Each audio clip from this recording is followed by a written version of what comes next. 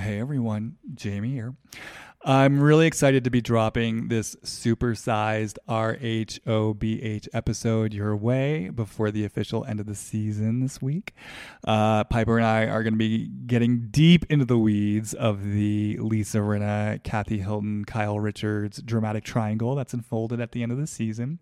But I just wanted to quickly hop on before the official start of the episode just to let you guys know that we did record this over a week ago. So we recorded this before there was this controversy that's erupted in the social media sphere where Lisa Rinna allegedly perhaps is behind this burner Twitter account that was saying all sorts of really nasty and negative things about Kathy Hilton and Paris Hilton. And so if you're listening to this episode and wondering why we're not talking about it, it's because it hadn't happened yet. I typically record my episodes at least a week, if not 2 or 3 weeks before I actually publish them, because as you know, they tend to be pretty long and I edit them and they require work. So having said all that, I still think everything we touch on this episode connects and relates to everything that's been unfolding over the last few days. And I guess I will just say for context, because I'm not sure I explicitly state this in the episode, I do actually believe that Rinna is telling the truth about what happened in Aspen.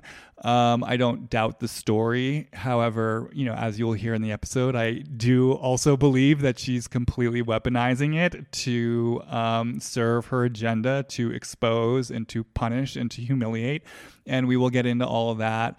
And if it is true that Lisa is behind this burner account or has something to do with this burner account, to me, it really fits in with the pattern of having a driving need to punish and to expose, and a feeling in her like if in her mind justice isn't being served, it's got to get served somehow, and she's going to do it any way possible. So having said all that, enjoy the episode, and as always, I look forward to hearing your thoughts, comments, and intuitive insights. Bye.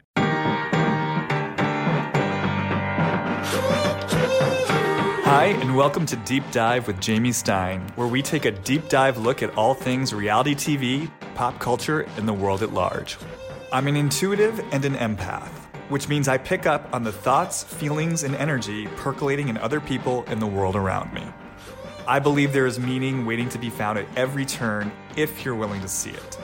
So join me as we dismantle everything from trash TV to high spiritual concepts and learn more about ourselves, each other, and how we're all connected.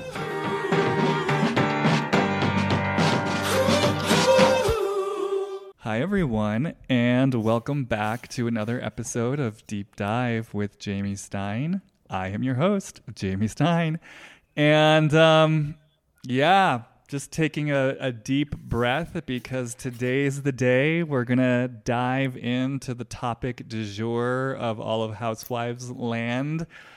The drama at the center of the home stretch of this latest season of The Real Housewives of Beverly Hills. The drama that I know everyone wants to unpack, know more about, and explore.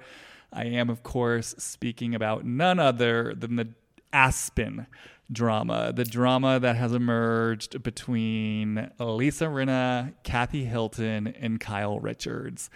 So there's a lot to unpack here, and given that there's a lot to unpack, there's no one who I could think of as better suited to the task to join me in this exploration than good, cherished friend of the podcast, Piper Sample. Hello, Piper. Hi, Jamie. How are you today? I am coming back from vacation, so feel inspired by the canyons and all that I saw. So I'm really relaxed, and we're meeting on a Monday instead of a Friday. So going into the week instead of out. Yes, I feel, I don't know if I'd call it relaxed. I feel slow, and I feel like that's just the perfect place to be for untangling what feels like a very convoluted mess. And I will say I'm still in New Mexico, and I'm literally looking out at miles of desert hills and mountains. So we'll just bring in the canyons, and we'll bring in the desert, and we'll bring in the mountains and ask for their assistance in serving the women of Beverly Hills who put their lives out there on the lines for us to look at, to relate to judge, and to dissect. So, yes, having said all that, there is this drama that has emerged on Beverly Hills. Anyone listening to this, I'm sure, is already familiar with it, but I guess just to give a little bit of a recap, they went to a cast trip to Aspen. They stayed at Kyle's house. There was some sort of off-camera kerfuffle that happened at an after-hours club in Aspen where Kathy Hilton apparently had started to have a temper tantrum. She started to have a meltdown. Maybe it had to do with the fact that no one would join her on a conga line. Maybe it had to do with the fact that she requested a Michael Jackson song and the DJ wouldn't play it for her. Whatever the case, she had a meltdown. Apparently she was yelling at Kyle. Lisa Rinna got her out of there. And then according to Lisa Rinna, again, all off camera, Kathy continued to have a meltdown in the Sprinter van on the way home. And then back at the house, she continued to have a meltdown that apparently involved yelling, screaming, insulting all her cast members, stomping on her glasses. Lisa Rinna was shook by it, as she has reminded us many times. And she locked herself in her bedroom. And in the aftermath of that, Kathy, it seems, wanted to just kind of sweep it all under a rug. And as we've all seen, Lisa Rinna is basically sitting there saying, hell no, we're not sweeping this under the rug. You're going to have to answer for this. I want an apology. Kyle deserves an apology. Apparently the whole group deserves an apology. And I think it's safe to say, from everyone's viewpoint, Rinna ain't letting this go. And she's holding on to it. You're gonna have to pry it from her dead cold fingers before she will sort of feel at peace with the situation. And so, yeah, part of what Kathy was apparently raging about was Kyle, and apparently she said some mean, cruel, vicious things about Kyle. So there's a lot here. You know, there's Rinna's investment in whatever this is. There's whatever is underneath Kathy's meltdown in the first place. And then, of course, there's everything it brings up between Kathy and Kyle and what's going on there. So we'll just take it piece by piece. Obviously, I don't think we can get to the true heart of everything, but hopefully we'll find a few choice threads to dig our teeth into and see where it wants to go. So having said all that, I mean, as much as I talked about this previously on the podcast. I always have this resistance to going towards Lisa Rinna because I always start to feel a little overwhelmed, as we explained before. But if I'm checking in with myself, my first impulse is to go towards Lisa Rinna and to really start exploring what is at stake for her here. What exactly is her investment in holding on to this so tightly and making sure that Kathy Hilton answers for something, and yeah, just what is underneath all of this. So, you know, I have some of my own initial thoughts. I've been kind of poking around just on my own sort of before the podcast, but I'm curious, maybe before I even get into anything, have you had kind of like an initial impression from watching the show of just what you feel is going on for Lisa Rinna in all of this, particularly like that sit down with Kathy and, you know, just kind of how brutal that whole thing was? Yeah, it's really hard for me to understand, I guess, what her, as you're calling it, investment is. Like what, it's like a dog with a bone. Like what is her inability to let this be just between Kyle and Kathy, and why is she so shook by it? I have to go back to what I initially saw Kathy get upset about when I first watched the episode when they were in the bar, and Kathy is obviously there promoting her tequila. It's, you know, part of her, whatever, I'm part of the reason she's probably on the show on some level, but there was kind of a slight happening there where, like, I don't know if it was intentional on Lisa Rinna's part, but it was definitely I'm ordering 818 tequila, which is not the tequila that Kathy has been promoting this whole trip. And it felt like a poke of some sort. And clearly we saw Kathy get upset about it. There was like, you know, the under the mic things that were going on. So I felt like she was activated on some level, Kathy, already. before they even went to the bar. Kyle had made some remarks about what she was wearing, and you can't wear this going in. So I have a feeling like Kathy was a little primed going in, triggered on some level around something. So I'm not sure if that's part of what happened for Kathy, but in terms of Lisa Rinna, I'm just curious about Lisa's relationship with Kathy. Yes, I think you're absolutely right. I think there was a genesis around the issue of the tequila. I absolutely think it was an intentional poke. It was an intentional slight on Rinna's part. So I did do some kind of like investigating, some intuitive investigating about just the tequila. And yeah, kind of to your point, Kathy's presence on the show and Lisa's relationship to Kathy's presence on the show. Again, let me just take a breath because it feels like there's so much here. There's like so many different threads that get interwoven. So I'm just trying to kind of dismantle it all piece by piece because there's so much that's layered into it.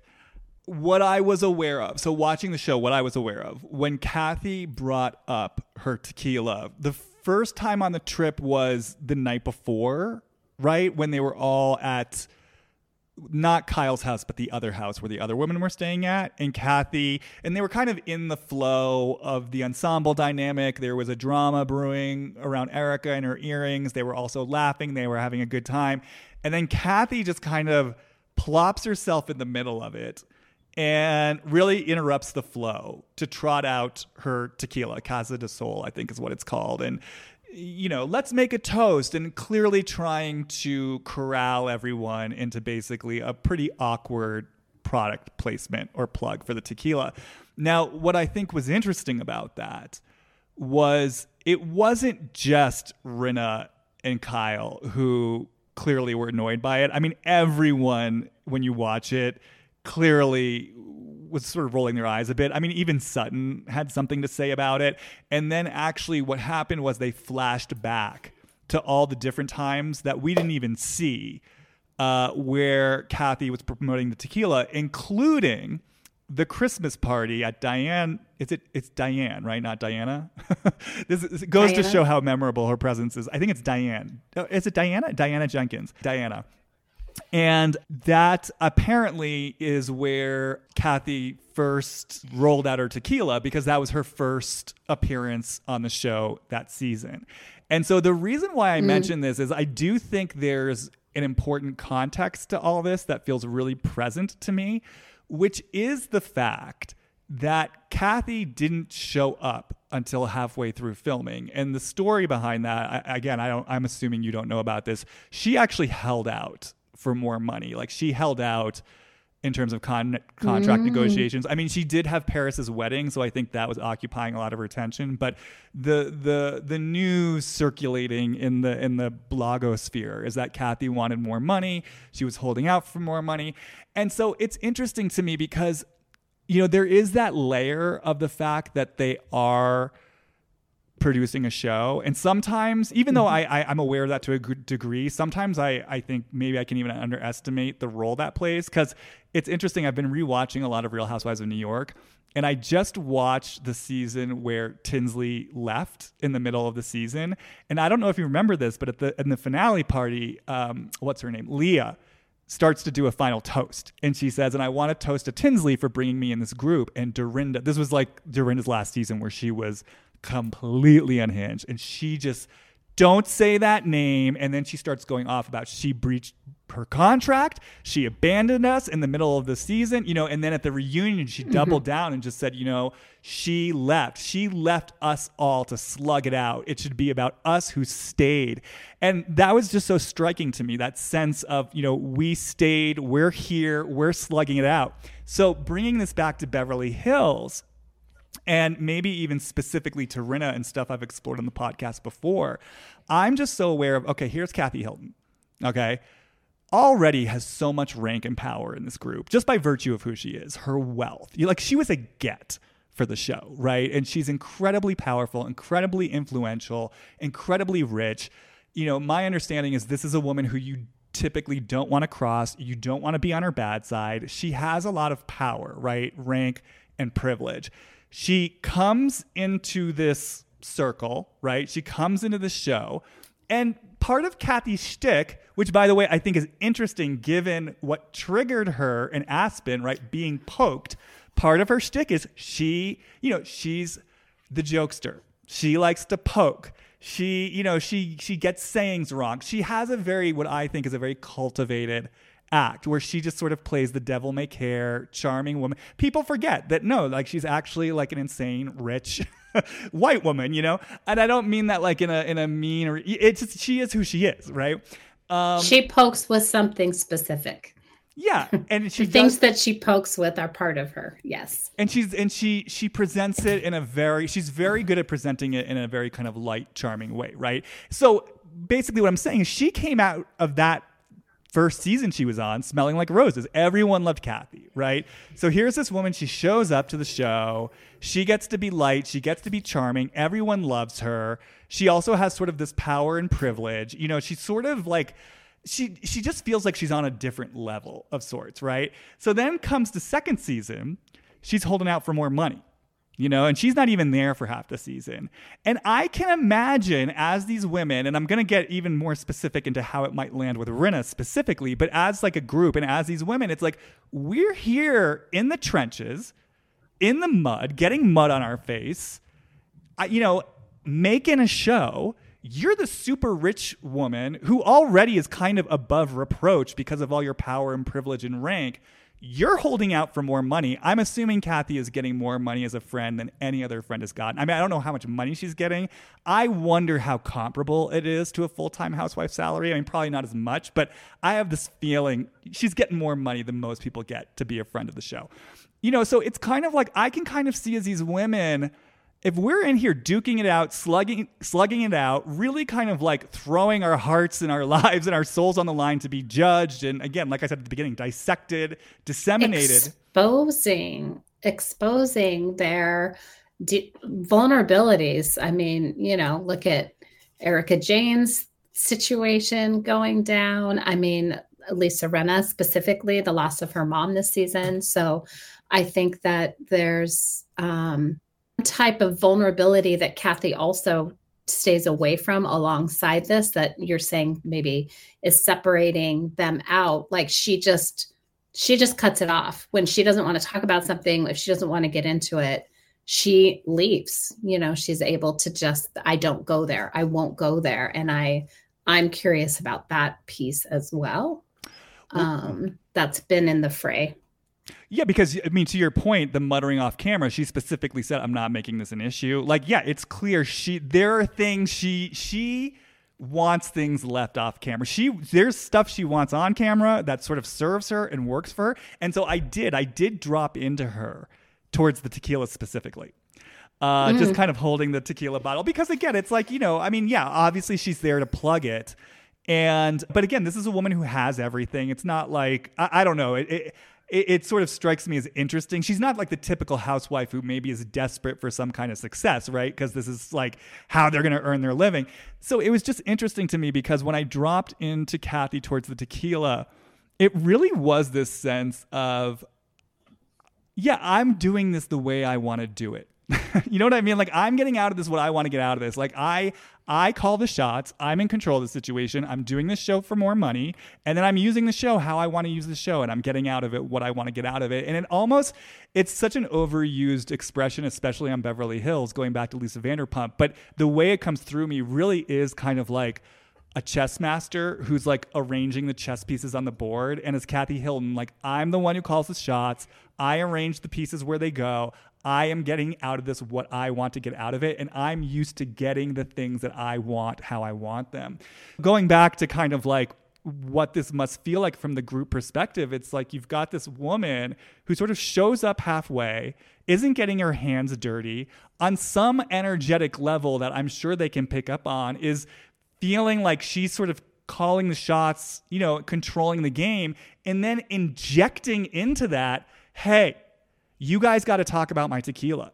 And what I think is so interesting is that night before her breakdown, when she wanted to make the toast, she literally said, guys, let's do a bottoms up. referencing one of her cute little pranks the previous season that everyone loved. And that's the moment, I think, where Rinna and maybe Kyle are just like, no.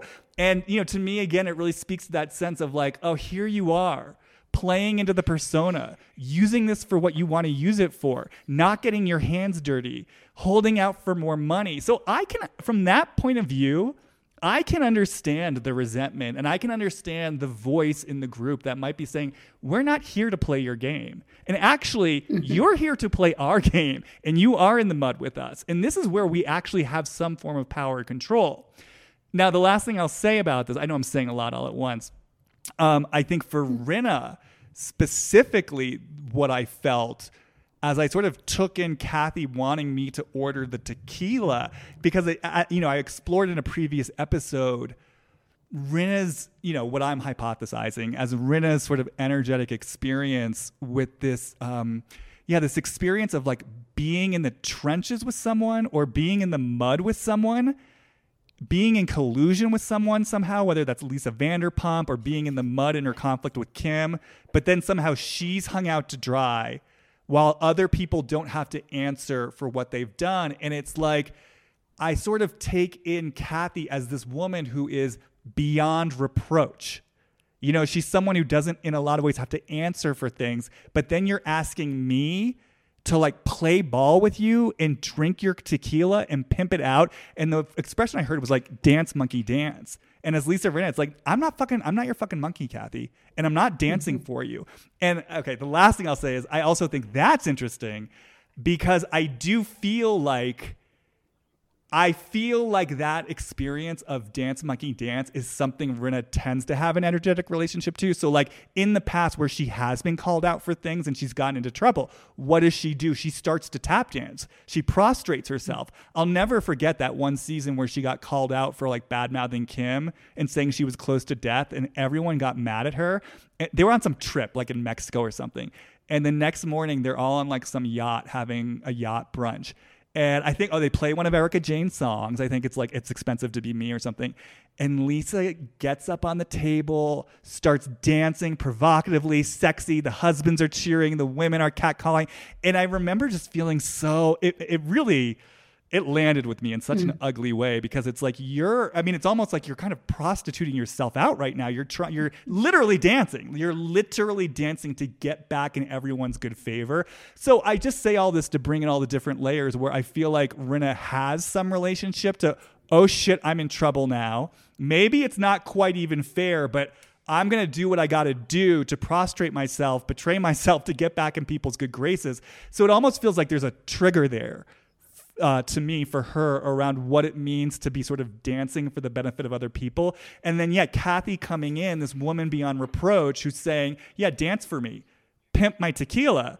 And that's the place where Lisa's like, no fucking way. I'm taking back my power and control. And what was happening at that bar, circling way back around to where we started is, I'm not drinking your fucking tequila, Kathy. And actually, I'm going to poke you. And the last thing I'll say is, and I think that's what started to unravel Kathy, because Kathy likes to be the one poking. She does not want to be poked. Exactly. And that's, if we could go back to the question, what is Lisa's, what is she vested in? For me, it's the control. I'm going to top you. I'm going to do it in some way. I'm going to take back the control and then I'm going to use it. And I'm going to use it to create some chaos, to get other people out of control. And then I'm the good time Charlie, like she kind of comes in with some sort of way that she's untouchable somehow after that, which it's clearly to me not, she's so still stuck in something. And she kind of plays it off like I've just freed myself up from it by saying I'm in control, but she's still got her hands around something that she's controlling. And to me, I think that's where she gets stuck in being in the middle of something that as she's in the middle of it, like the damage that she is doing, the impact that she has with these sisters, like it was actually really hard for me to watch that sit down with Kyle and Kathy. I mean, it was painful. Oh, it was brutal. It was brutal. It was dark. I mean, I mean, Beverly Hills has always been dark. I feel like this season's getting like darker than it's ever been. I mean, just to touch on what you said, again, there's so much here. One element that I am so curious about for Lisa Rinna, and I'm curious to get your take on it, is the way that she seems to relish specifically poking at people, like when they are having these meltdowns or they're having extreme reactions, because it's like, obviously we've seen it, like she won't let go of what she's calling Kathy's psychotic break. You need to get help. I'm concerned for you. And then I think back to the Denise Richards drama where she sat there and sat back and said, oof, you're so angry. There's a way that Lisa perceives people when they're having a breakdown, the mask is slipping, they're revealing some kind of charged or triggered emotion. And then that's the particular place where it seems, or one of the places where it seems like she likes to say, gotcha. And she kind of likes to poke them there. And I get so curious about what that particular flavor is for her. Because what it also makes me aware of is she's someone who her own patterns of rage and regret. Like, I feel like she gets really worked up about things, but then again, she'll have to pay a price for it. You know what I mean? Like when her conflict with Kim was first brewing way back when, and Kim at first it seemed like was kind of the chief antagonist in the situation. I remember it sort of came out at the reunion, I think, that Lisa Rinna had then sent Kim Richards like these rage texts. And Kim Richards brought it out, and you could tell that Rinna was embarrassed. And there's just this relationship to rage, regret. And so in this place where it seems like Rinna acts out or, does something messy and then regrets it or has a shame spiral or is held responsible for it in some way, that to me just feels linked to the way that she'll then kind of point a finger at other people and get this kind of like charge out of seeing where they're fucking messy. For me, it feels like the deepest cruelty. It's like rubbing a dog's nose when they've peed. You know what I mean? It's like after they've already recognized, oh, I shouldn't have done that. It's like, I saw it and I am never going to let you forget that I have seen this. I am refusing to let this go unacknowledged in such a huge way. And like you said, it is when there is some sort of crack there. It's not before something is cracked. It's when it is actually slowed down enough to where there is some acknowledgement, because in that exchange, with Kathy and Kyle, it was like they got to a place like, we're sisters. We fucking know each other. We've been around this block before. There's something that happens with family and sisters where, when people blow off steam or do the thing, whatever they said, it's like I know they don't mean it, whatever might've been happening for Kyle in that moment. But Lisa was like, you can't let this go, as if it had anything to do with her. That's the piece I can't, this is what I want to know from you. If you tap into what it is, what Lisa is so invested in terms of forgiveness between Kyle and Kathy, because there was something about it's just not okay. Yeah, I have something to say about this. So let me get to that in one moment. So yeah, the thing that I wonder about, because you're absolutely right. It's that crack is there, and then I experience it the exact same way. It's like a dog with a bone, or like, to use your metaphor, rubbing the dog's nose in it with just this aggressive cruelty. And it does make me wonder, is that part of what happened to her? Is it like in terms of early wounding, early experiences? And if let's say I'm correct about some early experience of like being left holding the empty bag, like she was in a collusion with someone and then somehow they kind of left her to take the fall. Just wondering if there was a flavor towards her of like her having her feelings, her reactions, and then people just using that to like rub her face in it and make her even more wrong. It's because that's the flavor of it. It's like that level of cruelty to me is like better you than me. if I had to go through it, you have to go through it. Right. What you just said is something that I've sort of felt in relation to Lisa. And for some reason, I don't sense it in childhood at all, but I'm thinking about her as an up and coming actress, or, I don't really know her history in terms of, but I know she was on soap operas. I don't know what she did before that, but I have a feeling, she wanted to be famous. And there's something about that dog eat dog competitive climbing that happens. And I would imagine there's a lot of ways you need to stand out in that industry. And if you need to tear people down in order to stand above them, to rise up, for some reason, I feel the pattern in relation to her climb, like she's so out there. She's, promoting things. She had that QVC stuff, like she's hustling. She's a hustler. So it's something related to that hustle for me when I feel it. It's a way to make someone else look bad so that I look good. Well, it's interesting you say that too, because I was thinking about her the other day, maybe because I knew we were going to record this episode. And I was thinking about, because I actually I'll bring this in a moment, but I'll put a little preview here. I kind of got a hit, I like to think about people's quote unquote higher selves. Like, what's the higher self version of all this? And I was thinking about that during Lisa Rinna's sit down with Kathy and Kyle. And I have an image that I'll get to in a bit. But I was thinking about the fact that I do experience Lisa Rinna as actually very smart. And I experience her as very perceptive. And I just, for some reason, I was thinking about that, about her intelligence and her level of perception. And then a question came in for me around, does she see herself that way? And suddenly getting this definitely curious about what were the messages that Lisa Rinna received about herself growing up as a young woman. Like, suddenly just getting this possibility that, Lisa Rinna wasn't being fed with messages of, oh, Lisa, you're so smart. We see you for your intelligence. You can go out and do whatever you want to do. We see all of these like high value skills in you. And instead feeling this possibility of like, oh, I don't know. And it's coming through really strong right now. Oh, Lisa, like Lisa the clown, Lisa the this, Lisa, or, obviously beautiful, sort of like, I don't know, almost like a more dismissive sort of attitude. And wondering, like, as I felt into that, feeling the possibility of the way Lisa Rinna internalized that of like, I got to do what I got to do to survive. Like, I've got I'm like she said, I'm a hustler, right? Like, I'm scrappy.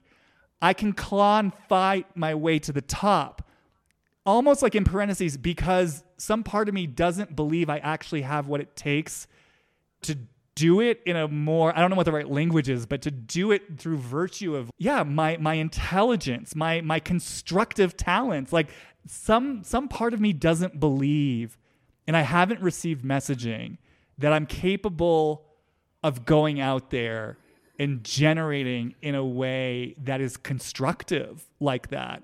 And so I don't know, when you said that, it felt connected. If I'm onto something here, it felt connected to the flavor of that somehow. Like, just, she doesn't hold herself in high regard. Yeah. And as you're talking, what's coming to me, the difference between reaching internally and saying, this thing that I have inside is something I want to offer the world and bring it out because it's, I find it valuable. I think it would serve. Right. That's one way. And it feels like the difference with her was somehow she learned to look to the external to say her intelligence, her way of figuring something out is, I'm going to figure out what you want from me and I'm going to give it to you.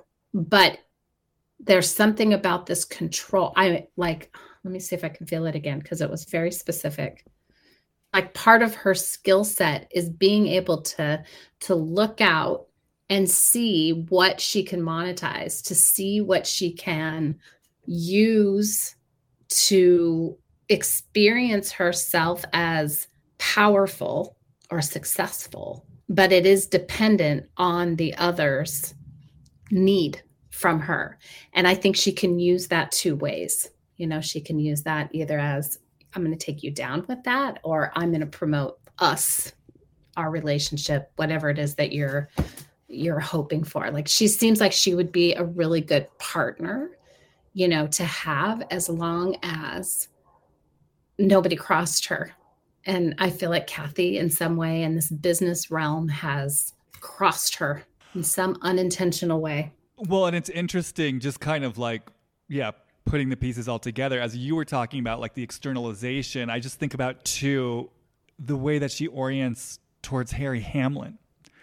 Like the way she talks about him. It is sort of, I get this vibe off it of like, oh, Harry's the serious actor who kind of gives me a certain, like, he's the serious one in the mirror. People take Harry seriously.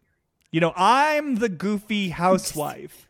I'm the QVC woman. Again, I'm the hustler. There's a way, it's like a shtick almost, right? Like, Lisa, day class A Lisa, I'll do anything for a buck, baby. Like, I'll wear Depends.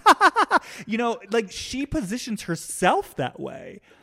And there's something, I mean, not anymore, but initially there can be something charming about it. But to me, again, it kind of speaks to what I was bringing in. Like, there's a way that she orients even towards herself as like, yeah, it's just interesting to me that if she were Bethany Frankel, and let's say Bethany had all the same success that Lisa Rinna did, like the QVC line, the acting, the whatever, Bethany would be fucking sitting there saying like, I deserve to be on the cover of Forbes magazine. I'm an entrepreneur. I'm a CEO. Like, she would be taking herself so seriously as like a business mogul who's accomplished a lot. And it's just interesting to me. I don't feel like Lisa Rinna positions herself that way. I don't feel like she comes out and says, look at what I've accomplished. Look how fucking serious I am as like an entrepreneur and like a woman who gets stuff done. Instead, again, it's like, I'm Lisa Rinna, like doing my thing. Oh, and there's Harry Hamlin. Like, aren't I lucky to have this like serious actor who kind of gives me a little bit more sort of serious weight? So I know this is circling back around to my point.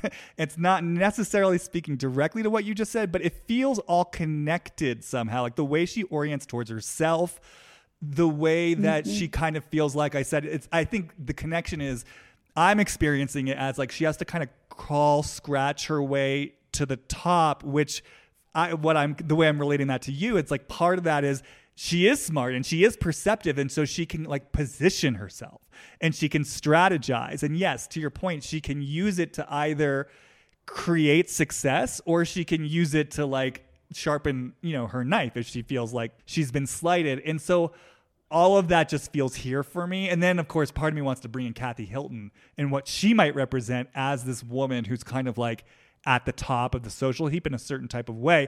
But the rhetorical question I'll bring in right now is I'm suddenly so curious about like, what would it mean and what would it have meant for Lisa Rinna all this time to actually like drop into herself and say, no, I'm more than just a hustler. Like, I'm a CEO, I'm a businesswoman, I'm a successful actress, I'm a great reality star, I'm a wife, I'm a mom. I take myself seriously. Take me seriously. I'm smart. I get stuff done. And just, I don't know, even saying that, like I suddenly,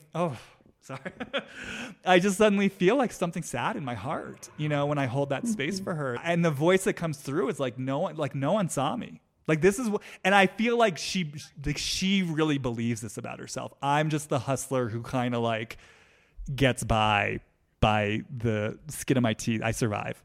And this is what I got to do. Not even seeing like, actually, you're smart, you're perceptive. I'm with you here. I for some reason, I can feel it just slightly different.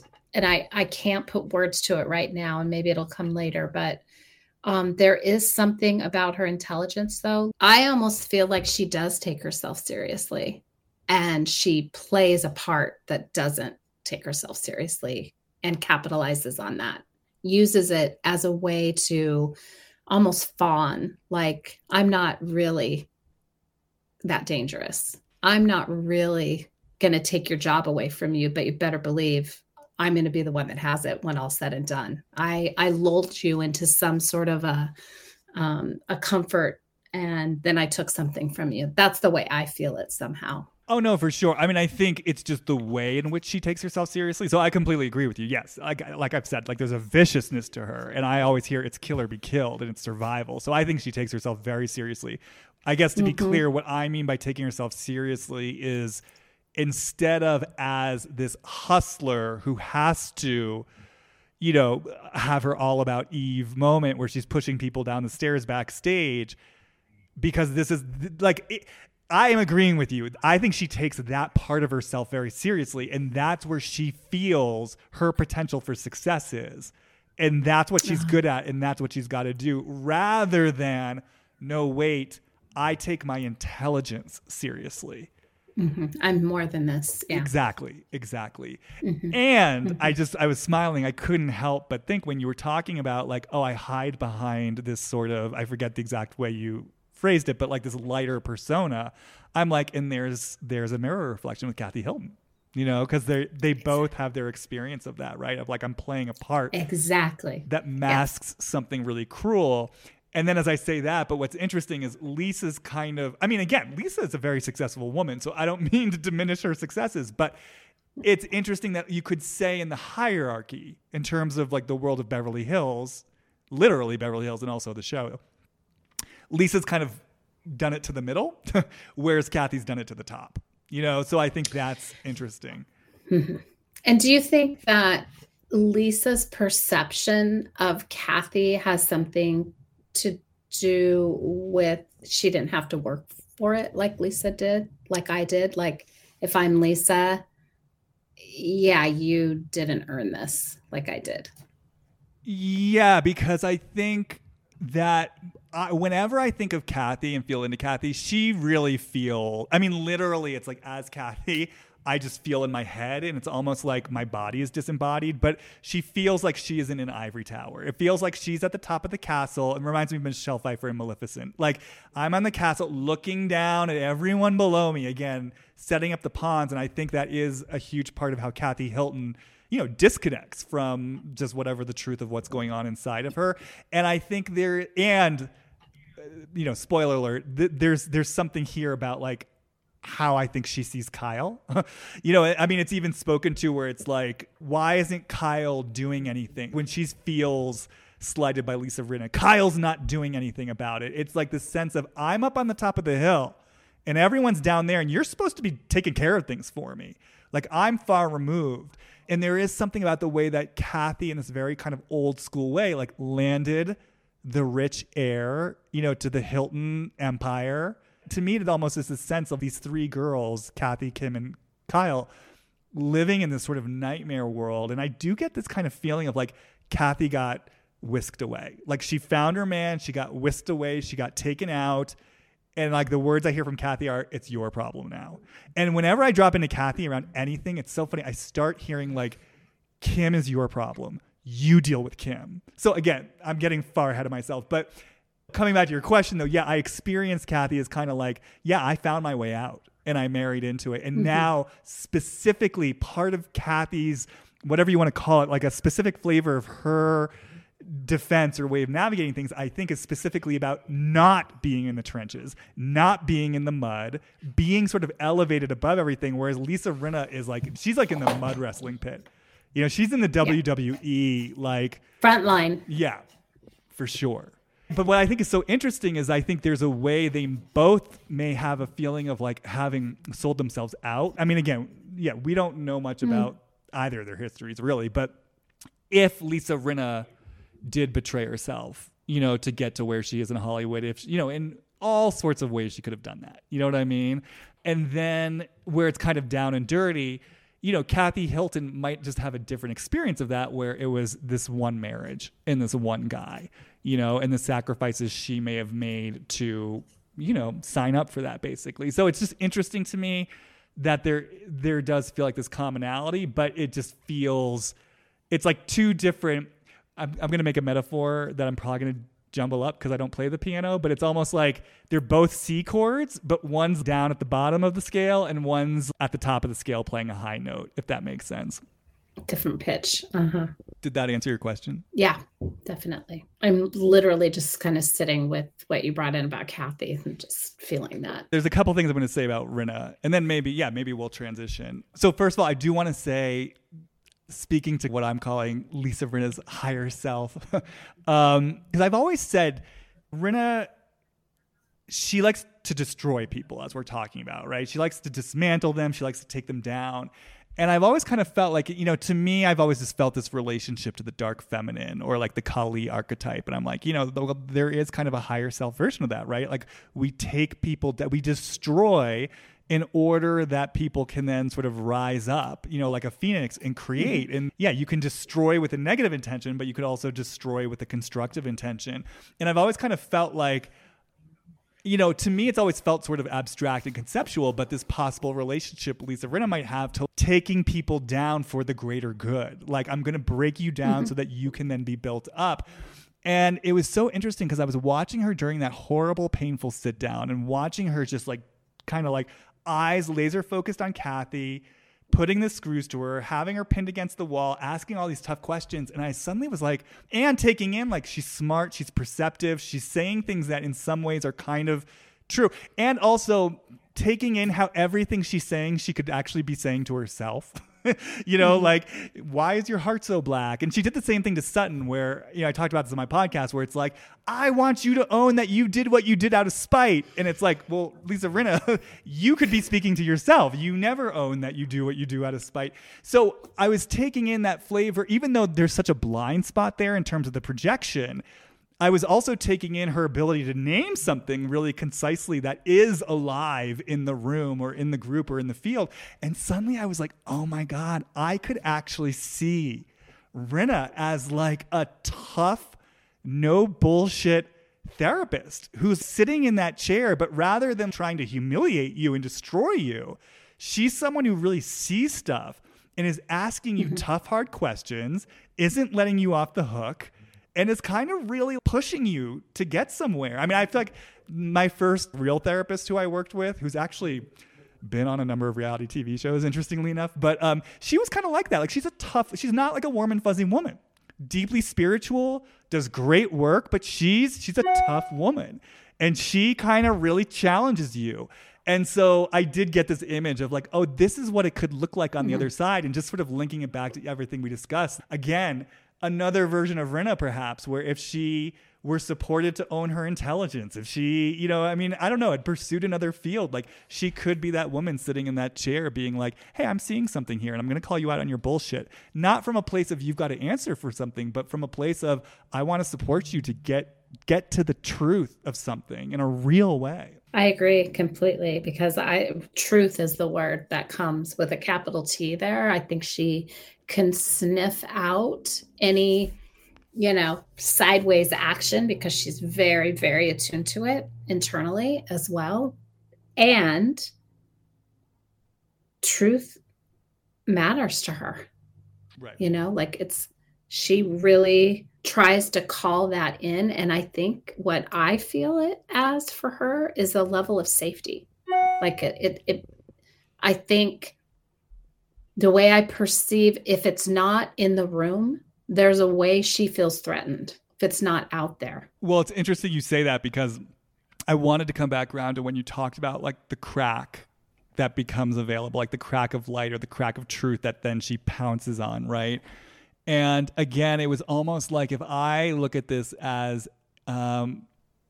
originating from deeper pattern in history, it's almost like I could feel, and again, it speaks exactly to what you're saying. Like imagine being this girl / young woman / woman who is attuned to truth, and truth matters. And part of your essence, it seems, is this voice that's like, I see things, I hear things, and I'm calling it out. And then going through some experience where, you were betrayed in some deep way and truth was denied, and then your feelings were turned against you. And I get this sense suddenly in this moment of like a collusion amongst a system, which, by the way, again, from pattern, we've seen that play out on the show. Like the stuff with Lisa Vanderpump, the stuff with Kim Richard, it's like the group colluded to just let Lisa Rinna be the bad guy. And so I can imagine when you talk about like when the crack appears, I can see why if this is pattern, if this is history for someone like Lisa, it's like, there it is. I'm going for it. Like, this is the crack I wanted and needed way back when, and it wasn't available to me. And this is a huge part of the source of my rage, and it's here now, and I'm pouncing on it. And I think all that comes through that is the part she's unconscious to, potentially, is where that didn't get resolved historically for her. And that's where all the venom sort of comes from. It's not actual situational. It's not relative to Kyle and Kathy having, you know, this Kathy talking behind her sister's back. Like, it doesn't deserve that much vitriol. And this is the part that maybe we can talk about this too. I was shook. I mean, she said that so many times. She hid in her bedroom. Like, what was it that was so scary for Lisa here? What was so threatening for her? I mean, look, none of this was on camera, so I kind of tried to drop into, you know, Lisa sort of responding to Kathy's hysteria, because it seems like in her conscious mind, she genuinely was scared on some level. But Lisa has like thrown glasses, and like the type of loss of control that she has had came with like physicality and like, you know, veins popping out of her. Maybe it's her own potential, what she's capable of, something along those lines, some disowned violence in her. Yeah, I mean, that was how I was feeling. No, because you're absolutely right. That was how I was feeling. It's like that there's a way in which, I mean, even though she has had these displays, that she's so compartmentalized and disconnected from her own violent display of things that it's like when she sees it in someone else, you know what I mean? It's like, I would never. You know, I mean, which is, and we see a lot of this on these shows where people, you know, I mean, we are seeing it on Salt Lake City, which, by the way, it's so interesting to me that we have these concurrent storylines on Beverly Hills and Salt Lake City, where you have these two women, Lisa Barlow and Kathy Hilton, both of them who had these moments, you know, and that to me, I mean, we heard Lisa Barlow's, we didn't see Kathy Hilton. And by the way, I want to make this clear. I am not a Kathy Hilton apologist. I'm not a Kathy Hilton fan. I've been saying since last season, I don't believe her act. You know, I have no investment in being on Kathy Hilton's side. But, you know, to me, when I hear about someone having a breakdown, it's like, okay, that's someone's humanity. You know what I mean? That's someone's, you know, unresolved emotions and feelings. It's just not, to me, it's just not a huge deal. And the way that these moments get weaponized on these shows. And it's also so interesting to me that on Salt Lake City, it's Lisa who had the hot mic moment. And on Beverly Hills, it's Elisa who's like going in on Kathy. So it's just, if you hold this all together as a cinematic universe, it's just interesting to me that we have these two storylines on these two shows where feelings and emotions are getting weaponized in a way that also plays into kind of the politics of the show. What's caught on camera, what's not caught on camera. What am I willing to forgive you for? What am I not willing to forgive you for? Because, I mean, I know we're not talking about Salt Lake City now, but Meredith's investment in a grudge is like, I mean, it's the heaviest, least fun thing I've ever seen on television. It's the second fucking year in a row we've had to deal with Meredith holding a grudge against someone. And it's funny, it almost makes me grateful for Lisa Rinna's version of a grudge, because at least, I don't know, compared to Meredith, whatever her name is, Meredith Marks, it somehow feels lighter and more fun. Whereas Meredith... Well, it moves. Yeah, exactly. Exactly. There's Meredith movement. Marks feels like a swamp, and she just wants to drag you into the fucking swamp with her. And we're not going anywhere until you fucking drowned in the swamp. Anyways, I feel like we're getting far afield. No, I think you're really highlighting the scapegoat, what happens to the scapegoat, how, and we can explore this more, maybe if we even talk about Salt Lake City at some point, but I'm really interested in how the scapegoat's position manifests, you know, like, is it, what's the part of the scapegoat? What's the part of the people that scapegoat? You know, I'm really interested in that dynamic, because it's clear what you just said. It's happening in both franchises, and it's very stuck. It's a very stuck place. Yeah, it's like you had this moment of humanity, gotcha, and I'm just gonna like hold you here, you know. And I actually think, to her credit, I think Lisa Barlow is doing a pretty good job of saying, you know, yeah, I did this, I get it, and also get like I'm a human being, and I'm not gonna, I guess, to use her unintentionally poorly worded phrase given Meredith's tragedy last year, I'm not gonna slip my wrists over it, you know, I'm not gonna like completely prostrate myself over it. Yeah, so there's something here about weaponizing people's humanity against them and using that as a vehicle for your own, whatever you want to get out of that, whatever axe you have to grind. Speaking of that, I did want to come back to kind of the question that you posed earlier, which was just, I mean, the way that I heard it, you didn't quite language it like this. And it was the question I was asking myself as I was rewatching these episodes, is like, what is Lisa Rinna's end game here? You know, like I was watching her in that conversation with Kathy where she wasn't apparently getting what she wanted from Kathy. And I was really like letting myself wonder what does Lisa want from this? What would appease her? What would make her feel satisfied here? What would finally get her to say like, oh, okay, this is resolved? And as I kind of dreamed into it, it really felt like, I mean, I want to say, again, this whole thing with Kathy feels like it does completely align with the episode that I did earlier, specifically on Rinna, where I talked about, I mean, literally about her being pissed at Garcelle because Garcelle's putting the screws to her. And that's what Lisa Rinna likes to do. And here she is putting the screws to Kathy. And I think I even talked about that phrase of like, you don't get away with this. And she's literally saying to Kathy, you don't get to get away with this. And so I think, you know, you languaged it very clearly and concisely. I think that unresolved place in her where there is a rage of something having gotten skipped over that she wants answered for. And then seeing this woman who's been beyond reproach, typically is beyond reproach, never has to answer for anything, gets away with everything. And seeing her have this moment, and this kind of goes back to one of the other questions you were bringing in about like what was so triggering about the psychotic breakdown. I mean, I think part of it is, I think for her seeing, holy shit, you know, if I rage and regret and if my outbursts are held against me, look at Kathy fucking Hilton. It's not fair. Why does she get to be this fucked up? She get to be this messed up. And I mean, as I'm following this voice, cameras aren't even around to capture it. Like, it's not fair. If I have to answer for it, you have to answer for it. And following that thread, it's like when I feel into like what has to happen for Lisa Rinna to finally be appeased, like I feel like in her mind, it does have to be like Kathy admitting what she said about Kyle being like, you're out. Like, I disown you as a sister. Lisa, you're right. Thank you. I feel like the whole world, like the viewing audience saying to Lisa, like, Lisa, you were right. You go, like, you were right, Lisa. Applause. You go and do it. And then on top of that Kathy Hilton then goes and has like a mental breakdown, gets checked into an insane asylum, has to get pieced back together. And it was funny because I kept going as Lisa Rinna, it really felt like this insatiable thing of like, it has to go all the way. I mean, all the way down. All the way down. And it's interesting that like what I'm coming up with in terms of language of like going to the mental institution, because to me, that's another version of breaking you all the way down.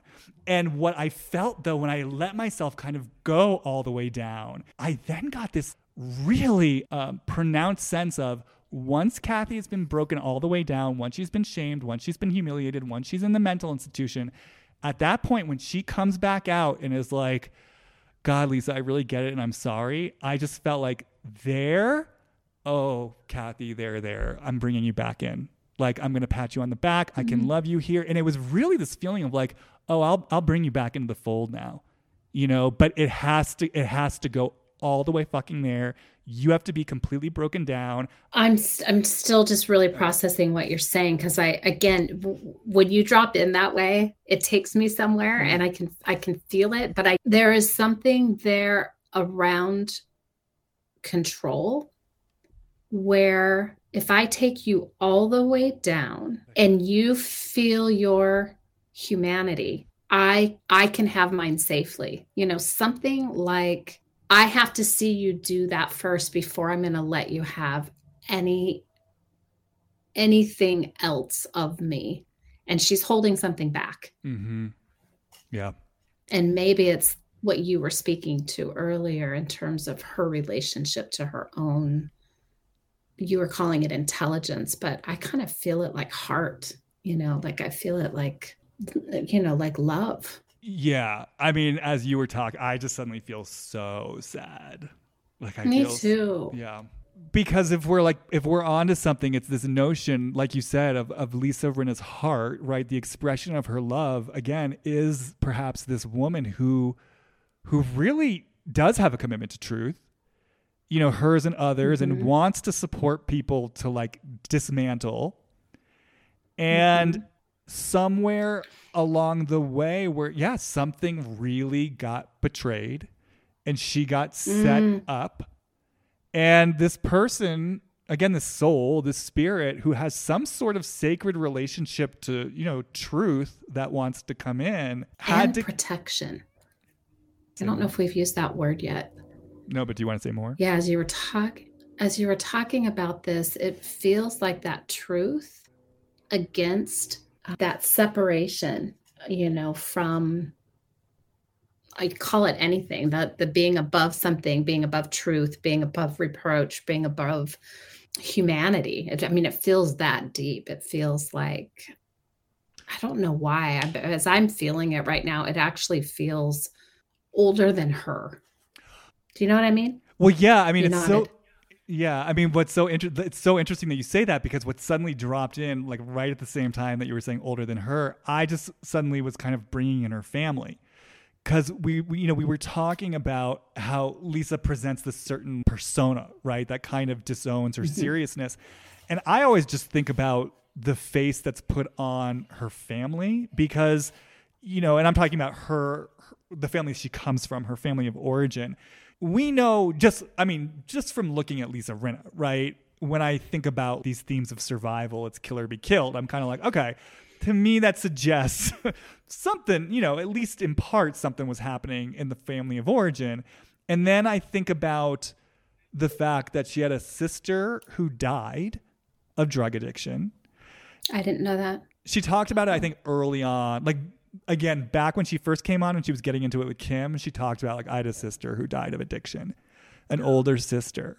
Oh. And then I always think about the fact, because, the words kill or be killed, survivor. And then I think about that like horrific story where her mother almost got killed by someone who turned out to be a serial killer. Do you remember that? Oh, very, very. Oh, yeah. This is definitely related for some reason. I can just like, how you get that feeling inside? Yeah. There's something about that. I'm curious now, like, when did she find this out? How old was she? What was going on with her mom during all this time? Like now there's another layer here. So, at one point in the show, she and her mother had this scene where they talked about, I think it was before the kids were born. Her mother was attacked by a coworker and almost killed, somehow got away. But then that guy turned out to be a serial killer who like actually did kill a bunch of women. And so it's like, was this before or after Lisa was born? I think it was before. Okay. So what's striking to me is the little we know of Lisa's upbringing. It's like some sort of kill or be killed lesson, her mom almost getting killed by her serial killer, the sister who dies of drug addiction. And then you contrast that with the way that Lisa kind of presents as like her mother, especially on the show. Here's Lois, everyone. Like, oh my God, it's great. Like, do. And I'm always just so struck by that contrast of the way she presents her family of origin, her mother, and then these threads, these tendrils that kind of feel like they're suddenly I'm almost getting the image. I feel like I'm going into a little bit of an altered state space, but I'm suddenly just thinking about how they live in this beautiful, where I think it's Bel Air or Brentwood home, and yet there's always this discussion of like they have rats, in the home, and that's almost what it feels like to me. It's like I put this face on it, crazy zany Lois. Oh, but wait, underneath the rug there's drug addiction and there's serial killers and there's sort of covert lessons being learned. And so I'm just bringing this in because it's interesting to me from the level of what we talked about of the way that Lisa Rinna presents herself. Her persona versus what's underneath that. And then again, I was thinking about that in terms of the family system. And then you brought in, I feel like this is sort of before her time even. Yeah. I'm sure Lois, her mother, needed to do a lot to get beyond what happened to her in a very specific way that may have definitely impacted Lisa for sure. How, I'm not sure, but I can just feel the layer here that I was starting to, when you said go all the way, like all the way down, it was like I could just feel this thing. And now I don't know what to make of it, but I can, it like locked in, feels related. Yeah. Suddenly, as you were speaking, I was coming back to like how you really zoned in on that word truth. And obviously, I've been really kind of almost micro focused on kind of that from a place of, personal development within sort of Lisa and maybe specific experiences that she had in a direct way. But suddenly I'm just thinking about, like, again, the questions that suddenly come in are, what did the family system say about her sister's drug addiction? What did the family system say about her death and how and why it happened? Yeah, what did the family system say about what Lois went through? And like you're saying, maybe what she had to do to kind of rebound from it. And it's almost like, yeah, I'm sure there is a relationship to truth on that micro level of, again, if I'm right, some early experience around feeling betrayed, set up, and abandoned, but then also these sort of what feel like bigger themes of what was the family's relationship to truth? What face were they putting on things? And again, I'm always saying what I hear off Lisa is kill or be killed. If her sister literally died from drug addiction, like that's literal life or death. And if we can't speak to these things, kind of like what you're saying about protection, what I'm suddenly hearing is like, how am I even safe here? Exactly. Especially if I'm going to be made wrong for calling things out. Oh, Lisa, what are you doing? What are you saying? You're crazy. And that's where the protection piece, where the layer of protection came in for me, that feeling of this is coming from heart. This is coming from protection against what is threatening. You have to let yourself see it. And then people are paying like a real price where it's not seen. And then I'm being set up as the bad guy in all of this. That's right. Nobody's taking responsibility but me. Wow. All right. I feel like I need to shake that off. It feels very deep. The last thing I'll say about Lisa Rinna before we transition, it's like because I've talked about this before. It's much like in the same way that I was asking what was her end game with the Kathy Hilton thing. I'm always thinking about what's her end game in life, because it always feels like it's the hustle for the sake of a hustle. And I'm always wondering, like, where is your sense of passion, or what are you actually connected to? She feels a little bit like a cyclone that's just going. And suddenly, in light of what we're saying, it makes more sense. It's kind of like I almost want to say, like, I can't afford to slow the cyclone down and to put my feet on the ground and to be here, because again, it feels kind of like life or death. And if there's not space to go where this needs to go, then let me just, again, like, I mean, you can't see me at home. I'm twirling my finger for the cyclone. And as soon as I start twirling my finger, I start hearing the, it's the Lisa Rinna show. Like, I'm safe here. Just going to keep hustling, going to keep earning money. Yeah, baby, I'm a hustler. All fun and games. Ugh, God. Do you think there's a place, like, if you feel into her, like, obviously her and Harry have been together for a long time. They've got 2 daughters. I think she had a very loving relationship with her mother from the way it appeared. I don't know much about her father, but it seems I actually feel her full of a lot of love, so I'm just curious, do you think she ever lets down, and like has the safety of her family where she actually gets to just be less than that cyclone? Because I have a sense that she has it somewhere. I don't know how to answer that question. From what we've seen on this show, no, is what I feel. Yeah, well, from the show, but I feel like she uses all of this for like she's a character. I would be so interested to see what she would be like in a quiet room where no cameras are on, nobody famous is around. There's nowhere that she has to climb because I have a sense that she can do that. I don't know why. I just feel like she can have quiet moments. And I just want to say I wish more of that for her, more slowness, more reaping in what she's achieved, just letting it settle. Well, maybe on that wish for her, does this feel like an appropriate time to transition? I feel like we touched on something very deep. I mean, really, like I want to say, like I'm here, like I still feel with it, like I feel something in my heart, and it just feels like I just feel so much sadness. I think that's why I wish her peace.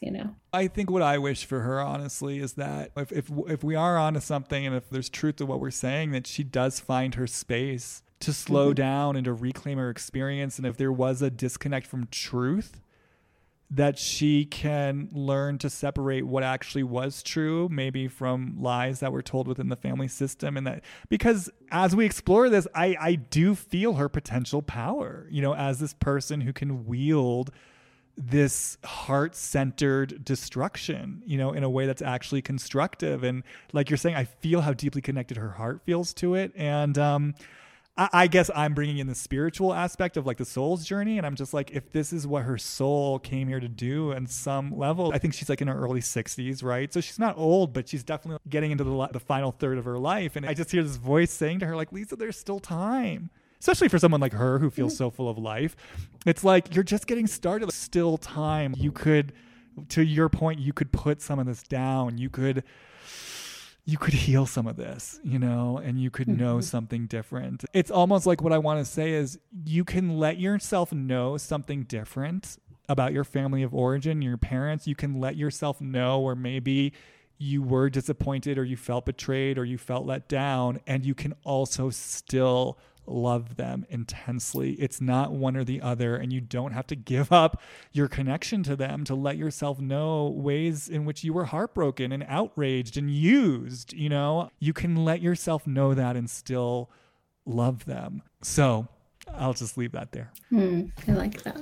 So I feel like now that we've explored Rinna, my impulse is then to transition towards Kathy. I mean, I guess there's two things primarily with Kathy. One, there's the breakdown itself, in her response to that, which I think is so interesting.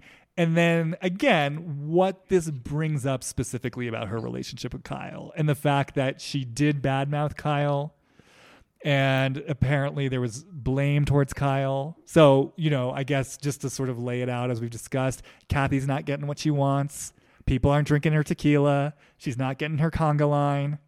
She is not getting her Michael Jackson song played by the DJ who apparently said, go back to LA or something like that. So Kathy Hilton is not getting what she wants from the people.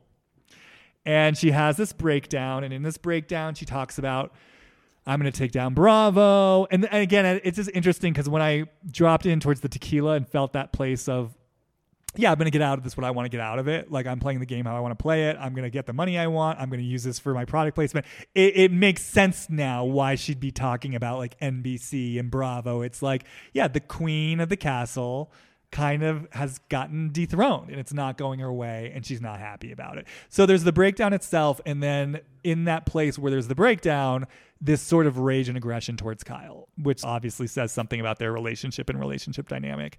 I have questions about birth order. Like, is she the oldest, Kathy?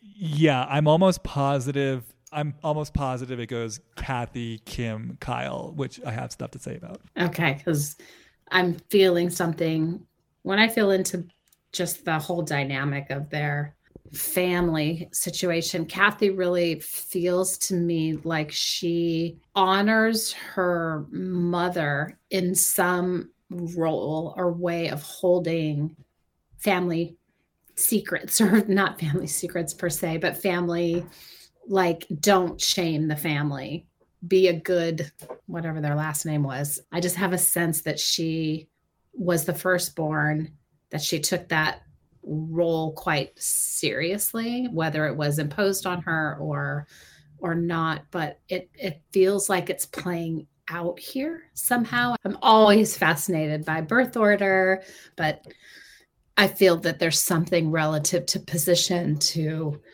what you had said about her being like literally up here, not embodied. Before we get specifically into the Kathy Kyle relationship, is there anything to say about Kathy's breakdown and the fact that she had such a triggered reaction, or I mean, have we basically said it? I mean, just the surrender of control, things not going her way. I mean, obviously it's a very heightened reaction to have. Like, she does want to be the queen in the castle who's pulling all the strings, and when that's not happening, it clearly is triggering a deep rage in her. There is a rage that is directly connected to the experience of when things don't go my way and I'm not in control of the situation. And obviously, yeah, I'm curious about that for her, about why it's such a deeply enraging experience for her, what she associates with that.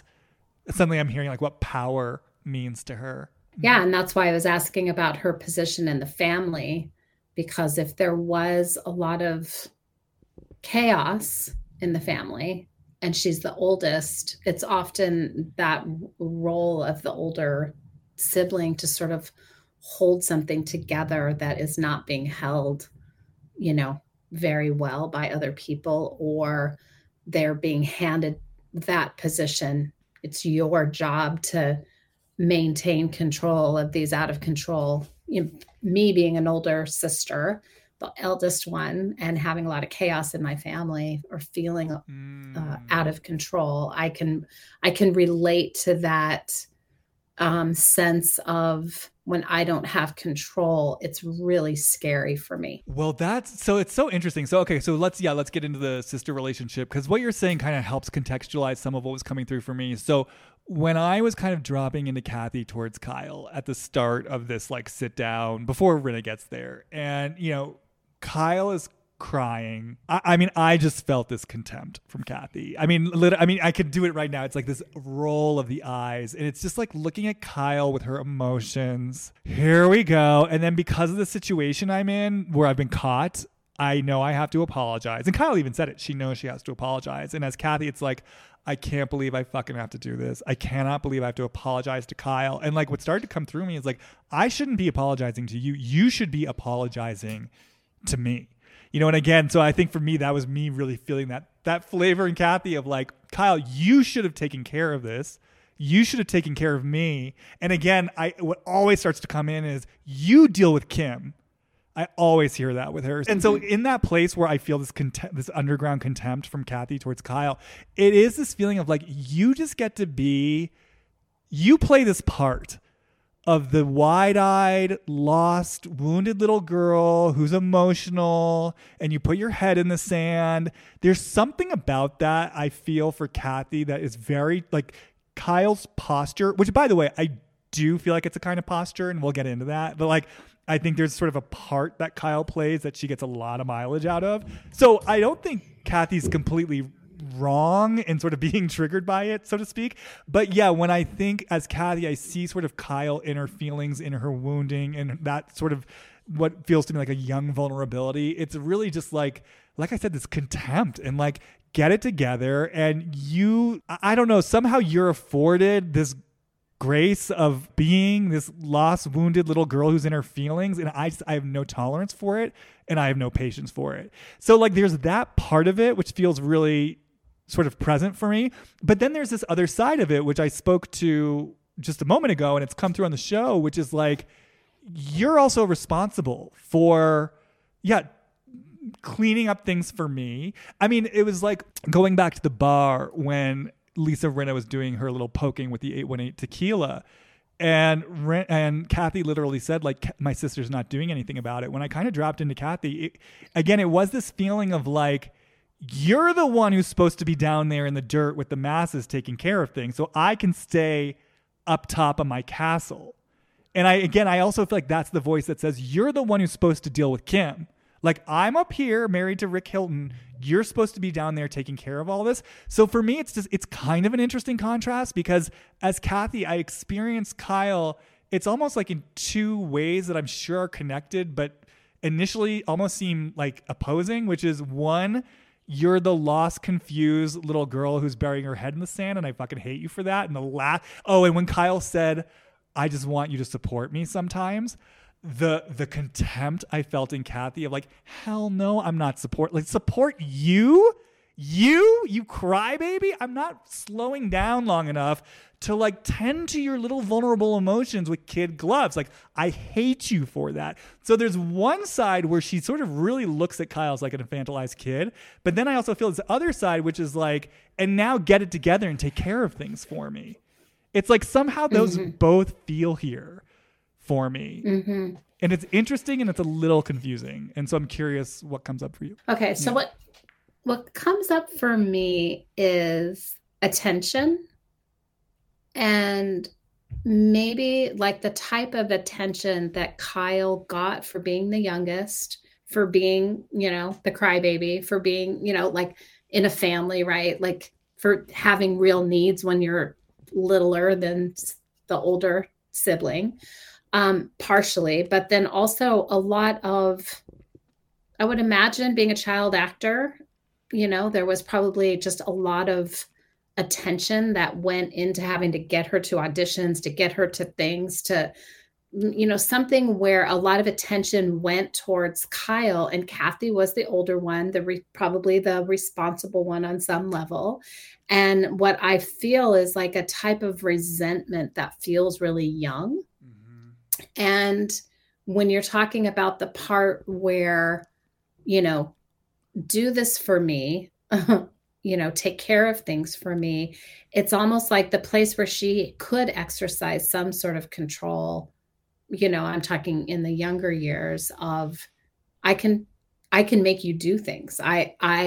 This is the place where I get to have some say in what goes down, and you have to go do that for me. And I would imagine Kyle was a pretty obedient kid, like I have a feeling she had to learn how to do things on set. She probably did what she was told. And she seems like that type of a person where she always wants to be doing the right thing, to get it right, to do it right, to, somehow the attention that she needs is the thing that feels a lot of where my focus is, and the resentment that Kathy has about that. Okay, so much just clicked for me on like different levels. So yeah, yes to everything you just said. Like I said, I kind of felt like there was a way those two sides felt connected. And so the way that it came in for me was this. Part of what I've always wondered about / sensed, since Kyle is the youngest, I always kind of had this hit around the possibility of Kathy and Kim got the brunt of stuff, and that Kyle may have been spared a lot by virtue of being the youngest, both by virtue of having two sisters who went ahead of her, one of whom, Kim, was very successful in her day, and I feel like absorbed probably the brunt of the toxicity of what was going on in that family. But then also just by virtue, again, like I'm the youngest, I think there's a way parents can soften, as time goes on. Well, there's also a way they can harden, but, I've just always gotten the sense of like, Kyle may not have gotten it as bad as Kathy and Kim did, and sort of that resentment. And then, if she is getting this attention, and she's the the little, like, bit of a child star, Little House on the Prairie, Halloween, Kyle worked. And so then I kind of hold that with my sense of Kathy as having found her out. Like, she married Rick Young. He whisked her away. She got away. And I think that's why I kind of keep hearing this voice of like, you deal with Kim. And it's almost like you're the spoiled little youngest baby sister who's sort of like, gets away with everything and can afford to have her feelings. I've done my time. Like, I've put in my time. I've done my job. I'm getting my reward now. I'm getting whisked away to the ivory tower. You little baby, you deal with this. This is your job. You put in your time. And so for me, that's how those two sides can actually really connect in a way that feels really clear to me. And the other thing that I want to say really clicked, it's a little bit of a digression, but it harkens back to our previous episode. And especially because of this reunion, which we're not even touching at this point, but, I don't know if you watched the first part of the reunion yet. We're recording this on Monday before the second part, so only the first part is aired. Oh, so you haven't seen it yet? I haven't seen the reunion yet. Oh my God, Piper! If you're anything like me, and I know you are, I think you're gonna get activated because they explore some of the Crystal stuff again. And gosh. that energy towards Crystal, it comes out again. And I mean, I don't want to get too far afield, but even Andy Cohen like gets in on it. I mean, the attitude towards her is so it's for me, it was brutal to take in. But so I've been thinking more, you know, and Kyle's right there. Like Kyle's sort of back to old school Kyle. Remember when she was like so mean to Brandy and she's like learned to like tuck that part of herself away. That part of her is coming out again towards Crystal, I think. That flavor of meanness. And so anyways, I've been thinking a lot about, you know, what does Crystal represent to Kyle? And suddenly I'm just like, oh my God. Because we talked about how Crystal is modeling a certain type of young vulnerability that's hard for a lot of the women to tolerate, which I think is true. But then when I specifically focus on Kyle, if I hold Kyle as someone who has gotten mileage out of playing the part of the young, wounded little girl who cries when things are upset and I just want the support of my sisters. And then she looks at Crystal and, you know, I mean, I don't actually think that's what Crystal is doing, but she sees Crystal embodying a certain type of a young, wounded vulnerability. As Kyle, it's like, wait a second. You know, I can see it as possibly two ways. One, like that's my role, or also you're holding up a mirror to something that I do, and that's uncomfortable for me. And more so, this is the way that Kathy responds to me. I'm embodying that, and I'm doing what Kathy does to me. Mm-hmm. Like I'm embodying the way that people in my family have treated me.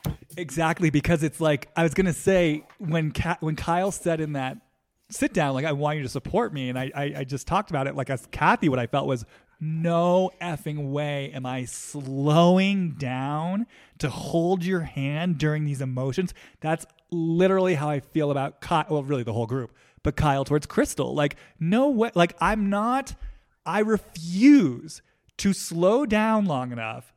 Even if I don't understand what you're saying or you're contradicting yourself. I mean, again, you'll see it. It was clear Crystal was struggling in some way to speak what was coming up. And I think in large part because there's not room or space in that reunion forum to really speak to it. And also these people don't want to hear it and they're ready to pounce on anything she says. But I can feel, yeah, like what you're saying, that part of Kyle, it's like, I'm not dropping my guard long enough to sit with you, Crystal, and to really hear what you have to say and to tease it out. Because just like Kathy, I am not willing to feel. I will not feel this with you. That's what I feel from Kyle. I don't even know what happened at the reunion, but in the episodes, it was the way that she goes after Crystal is so telling of, and what the way I feel it right now, it's like nobody has held that for me. Mm-hmm. I don't even know how to hold that for you. Even if she wanted to, it's like you said, she can't slow down enough. We just have to hurry up and get past all of this and make it go away. Right. Because this is not something I know how to do or feel. Yeah, I was literally going to say the same thing. Like, no one did this for me. Like, I'm not doing it for you. And then what comes for me, it's almost like Kyle's ambivalent relationship to her own brand of vulnerability. There's something about the way in which it's real, and there is something that needs and wants to be slowed down and heard and seen, right? And it sounds like there wasn't that space, right? I mean, we see that with Kathy on a certain level. And so you almost would say, oh, well, that means there wasn't room or space for it, right? But then there's a way that she, in the place where something's not seen or heard, there is a way that Kyle will orient to her, I'm using air quotes, her vulnerable emotions in a way that to me does feel manipulative. Like, I just like that. Disingenuous. Yeah. Like that whole sit down with Rinna and Kathy, I just kept feeling like over and over, Kyle loves this. Kyle loves this. Kyle loves this. Kyle loves this. Kyle loves this. She loves getting to cry about this. She loves, I don't know. I mean, I do think she felt part of it was a discomfort with how hard Rinna was going in. But I also felt a certain thread of like, I love that Rinna's doing this work for me. You know what I mean? Like doing the dirty work of holding Kathy responsible for something. And then I couldn't think of any particular situations, but it almost felt like, has she done this with Kim? Like, has she set Kim out there to be a bulldog sometimes? Just this kind of feeling of, I love that I get to be the one who cries and is upset and looks so concerned while something's happening. And there's a way that I wield this where I get to mask a deeper anger or a negative intention. Like I get it. Oh, I get it. Well, you used the word attention before. I get attention here. Like something gets seen here. I get attention here. So I'm aware I'm not arriving to a crystallized point. To me, like I said, I just feel this ambivalence of something in Kyle that really does want to come through connected to her vulnerability. But then, like I said, a way she uses it for attention and to sort of passive aggressively get some kind of need met. And again, I'm not quite sure where that line is or how that worked, but I feel that here. And the way you're talking about it now, it feels unconscious in terms of, this is what I've now used to defend my real vulnerability. I get something here, but I'm not going to go all the way down because that's where I get nailed. You know, like I'm going to keep it at this level. This is where the manipulation, you might be picking up on maybe the falseness of it, or the, you know, like hold up Crystal and hold up Kyle. Their vulnerability, in air quotes, feels completely different. And from my perspective, it's like Kyle's, I don't sense it as vulnerability. I sense it as a hurt that she's familiar with, that she doesn't know how to hold for herself, and then get something with her inability to hold it completely, where Crystal holds it. She's been holding it her whole life. It's probably, you know, so familiar in some way. And she's actually trying to show something deeper to these women. And I don't get that sense from Kyle. This is the sense that I get from Kyle is, I need this to be fixed. I need this to just be moved past and gone and everything set right again. And this is where Lisa Rinna is picking up on something like, no, you don't get to gloss over this. This is never going to go all the way to the base, to the ground, where we can actually have something real here. Well, it's so interesting because now I'm tying all the threads together because, you know, one of the things that Rinna said after Kathy left was there's a core thing here that's not been dealt with. And when she said that, I was like, you know, actually she's right. Like it is true. And, you know, to your point, Kyle always prides herself on, I don't hold grudges. I like to move past things. But yeah, to me, it's such a line of bullshit. Yeah. It's like, you know, basically what you're saying is you don't know how to tolerate real conflict. You don't know how to get into the unknown of really exploring things. And it's so uncomfortable to you that you want to just sort of glaze over it. And so that's what you do. And so it was interesting to me that Rinna said that, and I was like, she's actually right, even though I think she's wielding it in a sort of weaponized way.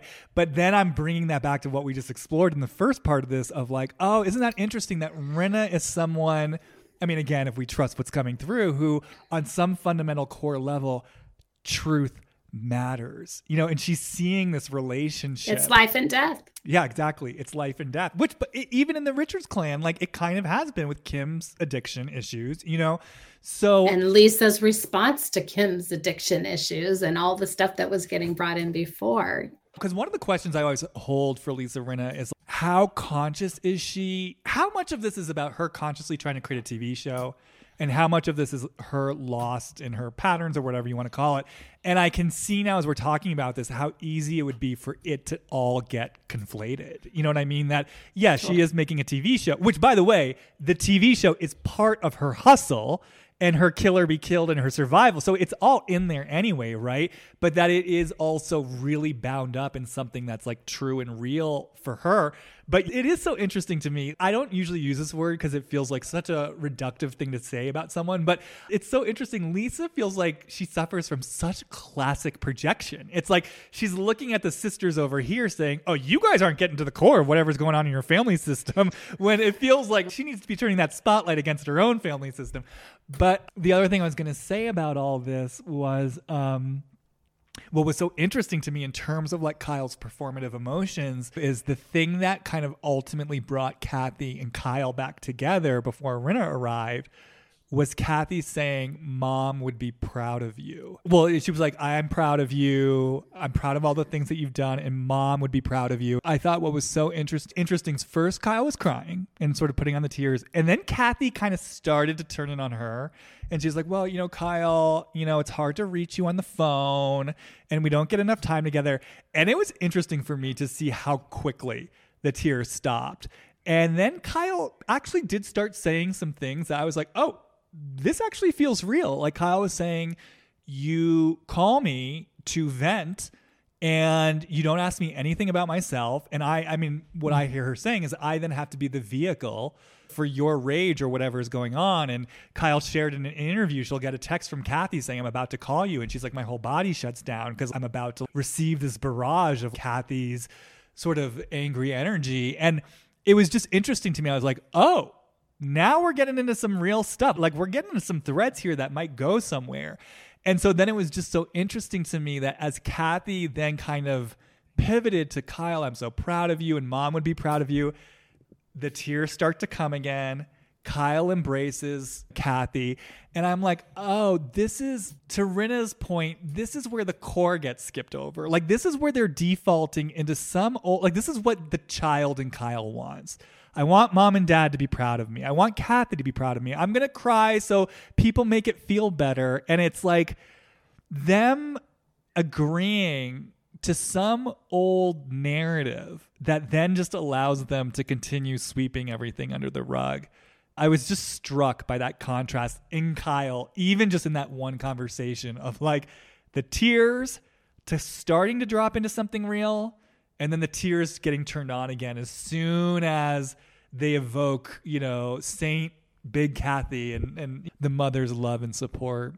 Yeah, it's interesting as you name this shutting on and off of things, being, well, I'm assuming you're attaching manipulation to it. Is that what you're saying? Like this ability to turn something on and off that way? It feels manipulative to you? Well, it does feel unconsciously manipulative. And also, I think I'm just speaking to the contrast of what I perceive as a contrast in Kyle of like, the performative tears versus, oh, wait, wait a second. We just stumbled into something real here. And the limitations of the space to hold something real and what's required of Kyle to stay in relationship with Kathy in a certain type of way. Yeah, that limitation, that container, that inability to contain, for me, speaks highly to the places where she gets overwhelmed easily and the tears come and then they get shut off just as quickly. She will shut it down. And I think the shutting down is very conscious. And I think the allowing them to come up is less. It's almost like she is moved. It's something happens where it reaches her, it starts to come, and then she knows she has to shut it down. And I don't think she has had enough space to really let something move in connection to resolve something. It's just been, right, like a generative sadness that I'm going to keep holding on to, or victimhood, or this was done to me, or something related to not being able to have had someone hold them for her, alongside there with her. And so they just are right there all the time. Yeah, it's almost like what I hear you saying is there's almost something developmentally just really young that never got to fully express itself. And so, yeah, that feels really true and right to me, because that is how I experience it. Sometimes Kyle feels really young to me. Like sometimes she almost always does, especially next to her kids. She loves her. Obviously, there's a lot of love in her family. She loves them and everything. But when I see her interact with her kids sometimes, it's interesting because she reminds me a little bit of my sister. And so when I relate to this and feeling the relationship of the younger sister and the older sister, I kind of I can feel that positioning of being in control, being the one that has had enough, the ability to hold something because I'm older, and my sister not quite being able to do that as well. And so my judgment was always something about being so dramatic, you're so dramatic, where, if I let go of that judgment, it might be nobody held you in a way that you needed to be held so that you could hold this for yourself yet. Because I was going to say, maybe that's why I experience these emotions as manipulative. Maybe it's almost like it's triggering the Kathy in me. The way I'm experiencing it now is, if it is something, to use a language I don't love, but like developmentally stunted, or if it's a young place that got stuck. And so then that's kind of what Kyle's bringing to the table. It's like, I can understand that frustration of like, snap, grow up. Yeah, grow up, snap out of it. Like, what are you doing? I still feel like there is something in a young place, again, in a young unconscious place. I think there's something Kyle gets there. Like, I do think she gets an attention, or if almost the way it's coming in now, if there's a perceived threat from the outside, I can maybe soften it with these tears because they are forced to coddle me in a certain type of way. But I think what's coming in now, I was experiencing it maybe more as semi-consciously manipulative, or more of like a negative intention than is really maybe there. What I'm sort of taking in now is maybe this is really the child's point of view, because children can be kind of innocently manipulative. You know what I mean? And maybe that's part of what I'm picking up on. Yeah, it's both a learned behavior, but protective of something. And this is where I feel it as a protection of something deeper, much deeper, that I will I'm not going to trust you with that, because you haven't even been able to hold this, this range right here.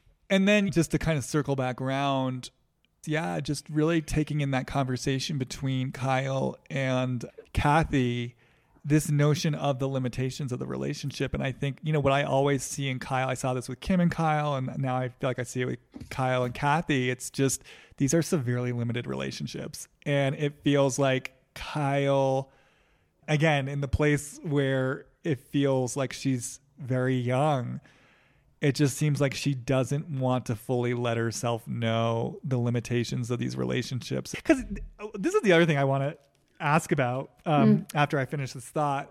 It's so fascinating to me that the Kathy and Kyle had a falling out, didn't speak to each other for a long time, reconnected, and that their great idea of how to reconnect was for Kathy to come on this show. I mean, that to me is mind-blowing, and especially given everything Kyle and Kim went through being on the show together.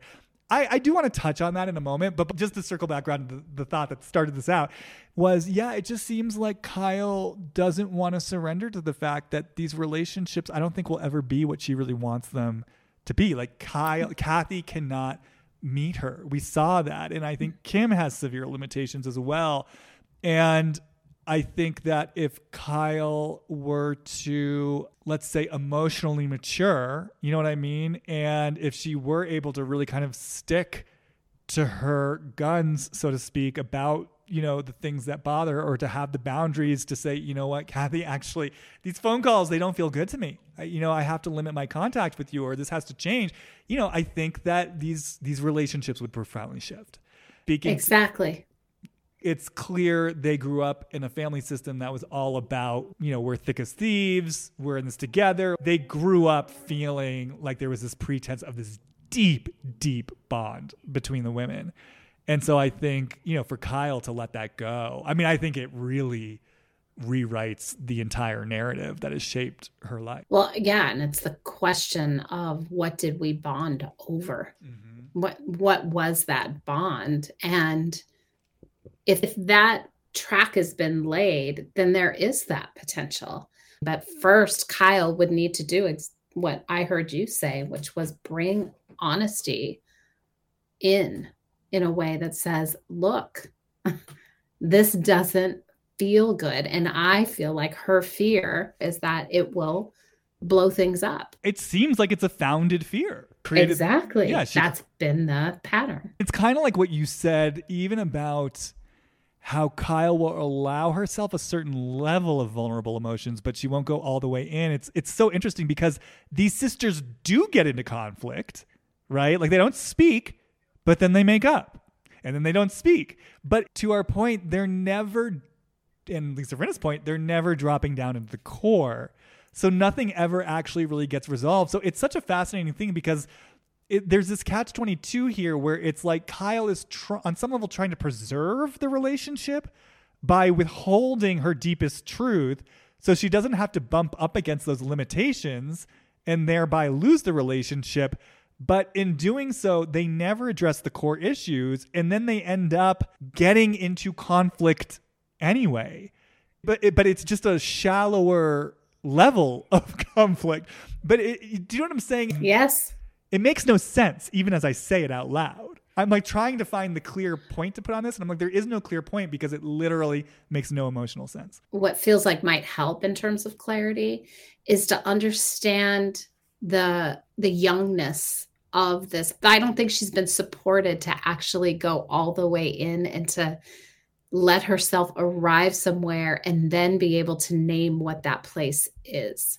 And if you don't have that, if you've stayed above that the whole time and just circled around it and let itself play out, there's like tension, release, tension, release. It's like when people go and hit the cube. It's like I could, it feels so good to move it and then to arrive in a different place, even if the different place isn't where I need to be, because I don't actually know if she has let herself touch that in a way that she understands it herself.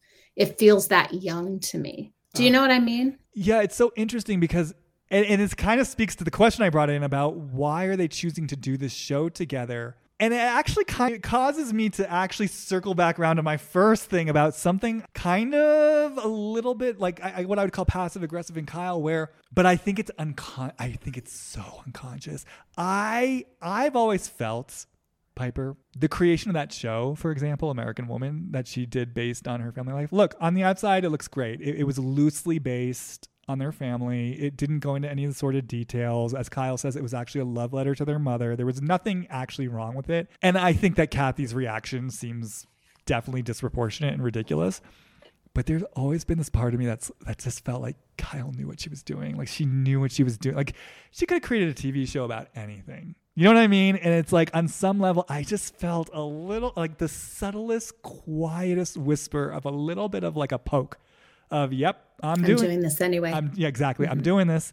And that's kind of what I mean, even with the tears. Because when I feel into them making the decision to go on the show, again, unconsciously, there's part of me that's like, are you trying to invite something in that you can't consciously invite in? So like, meaning blowing stuff up, having to confront things. So when I hear you talk about Kyle was never supported, learned how, allowed to kind of get to the full feeling and to express something. And then we take in how angry she can get, right? There's that rage that she has.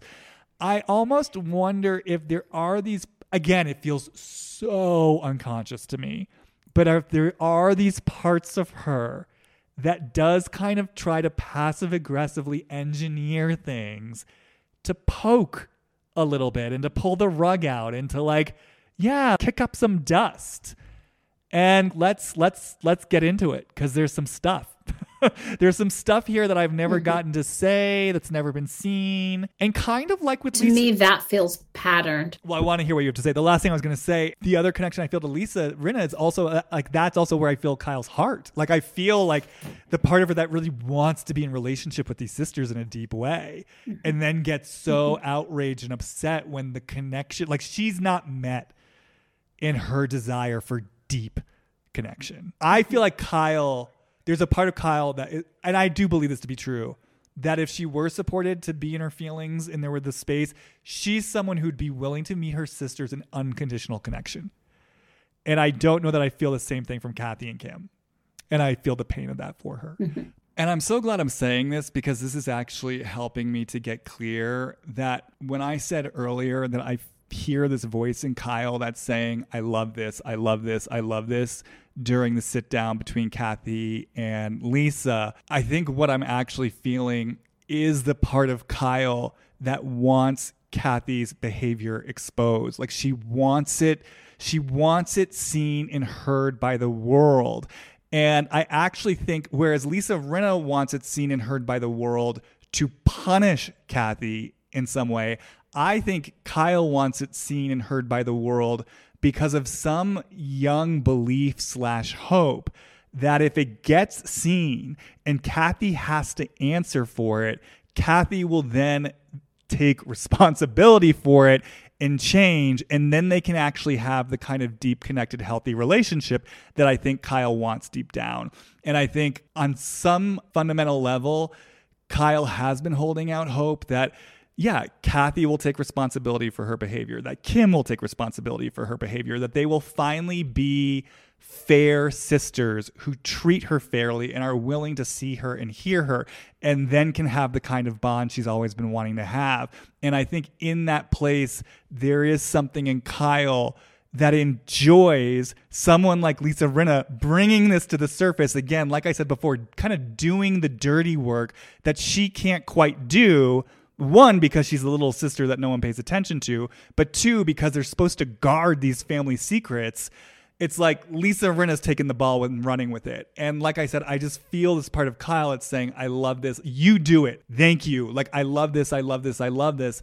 And I think that's why, to me, my experience of Kyle is so, in a way, dualistic, where it feels like there is this part of her that really wants this out and exposed, and there is a kind of manipulation there, but ultimately it's in service to a desire for deeper connection with her sisters. I mean, it reminds me, too, of the first season when she's sitting there in the limo screaming, "You're an alcoholic." Now, everyone knows. I think there's this part of Kyle. I think more than Kim and Kathy, Kyle wants the family secrets exposed. Again, I think deep down for a sake of healing and deeper connection amongst the sisters. But I want to hear, what were you going to say about the pattern? That I feel like that got set up, that is, if we talk about family system dynamics, whatever you want to call it, you know, there's a pattern of connection. That is the way they maintain their connection. It feels like through that sort of chaotic vibe.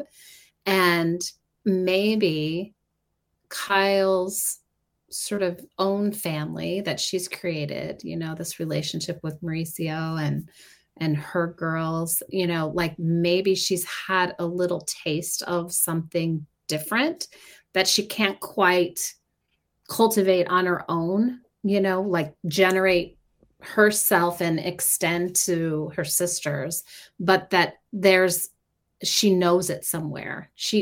It's a felt sense, and it must be on some level really painful and frustrating not to know what that is and not know how to extend it and not have it be sort of drawn out of her, maybe in the same way that she's received it from the outside, you know, in some way. I feel like she's had a taste of something. Well, it's interesting you say that, because as truly horrific as that home environment seems like it was that the three of them grew up in, what I also got from reading The House of Hilton, and also just taking in Kyle and taking in the others, the sense that I've gotten is, as horrific as it may have been, I also feel like there was actually a lot of love there. Like, there was love, you know? And I think, yes, wires got crossed between love and collusion and all sorts of things. But I think, you know, by all accounts, even Big Kathy could be very charming, and sort of created almost like she would take in their friends and kind of created like this world of sorority.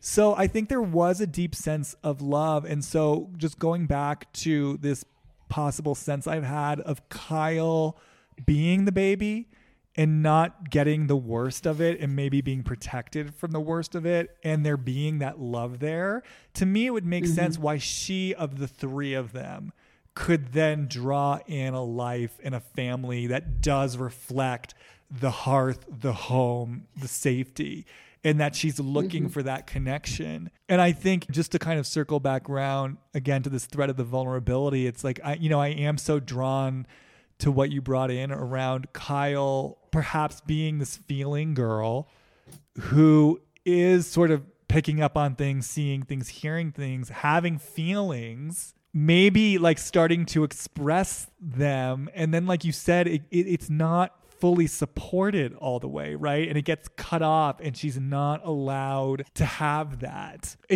I'm still so drawn to this line of what she gets from those, like the type of attention she may have got in a way that she maybe does still wield it to get attention. Well, she acted also. I would imagine she was able to tap into those emotions and use them to do her job and got something from that. If for some reason control comes back in, like a way to turn them on and off, like tap into them, use them, and then, okay, there's been a release. I'm back to my baseline again. Mm-hmm. But it served like a twofold purpose. I could use it for my job. I get recognized for the ability to do that. But there is something else that I think, you zero in on the manipulative aspect of it. She does get something from it. There is a type of attention, and maybe what she gets from it is a pass that allows her not to go deeper into her pain. Well, so there's two things. So that was the first one I was going to say. It allows her to disown the adult in her. Right. So if she were to step into the adult, like going back to what we were talking about earlier, who owns her boundaries and says, Kathy, this relationship doesn't feel good to me. And this is the place where I risk losing connection with you, which, to your point, if she did lose the connection in a sort of deeper kind of way where she's really putting her heart on the line, that's going to take her into a deeper level of pain that probably she hasn't wanted to know for herself. So I think that's there. But I think this is what I've been picking up on this whole time. And by the way, I say this as the baby in the family.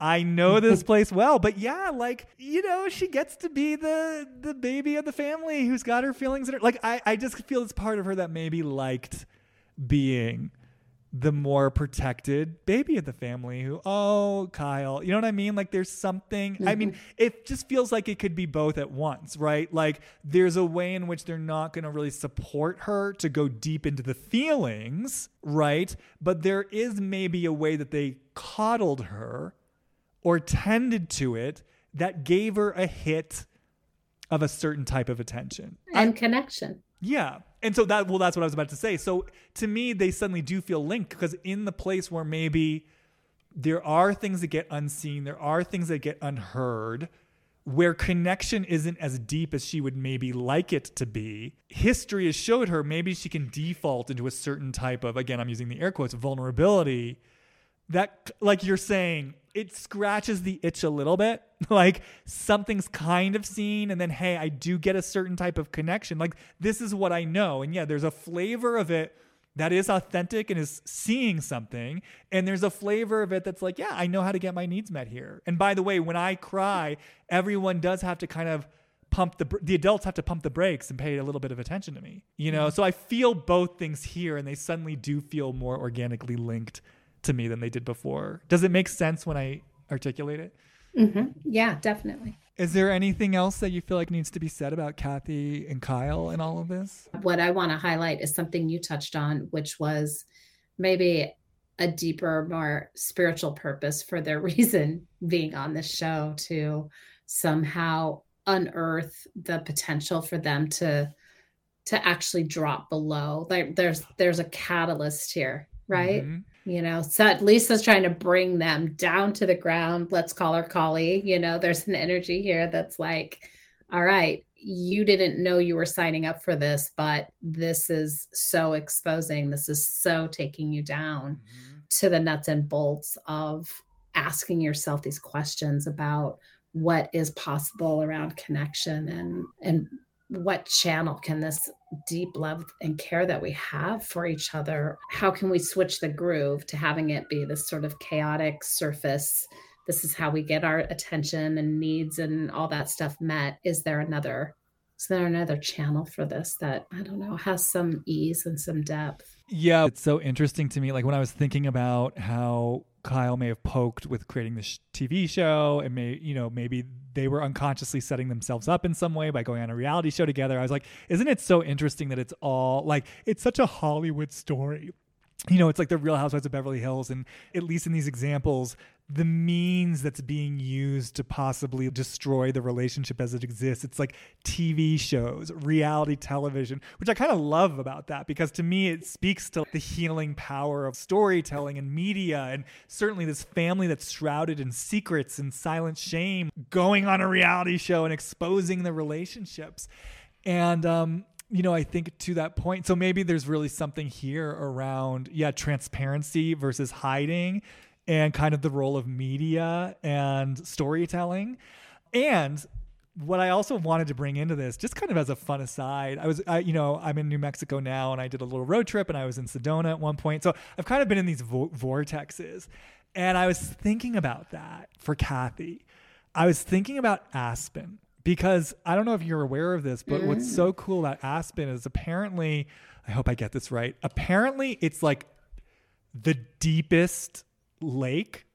There's a lake there, right? Like a body of water. And it goes deeper than like any other, I mean, not the ocean, but like, I don't know, any other lake in America or something like that. There's some sort of body of water where its depth is notable for some reason. But meanwhile, Aspen itself is in this high elevation. And someone was talking about the contrast between those two things, and they actually languaged it as kind of like it is its own energy vortex up there.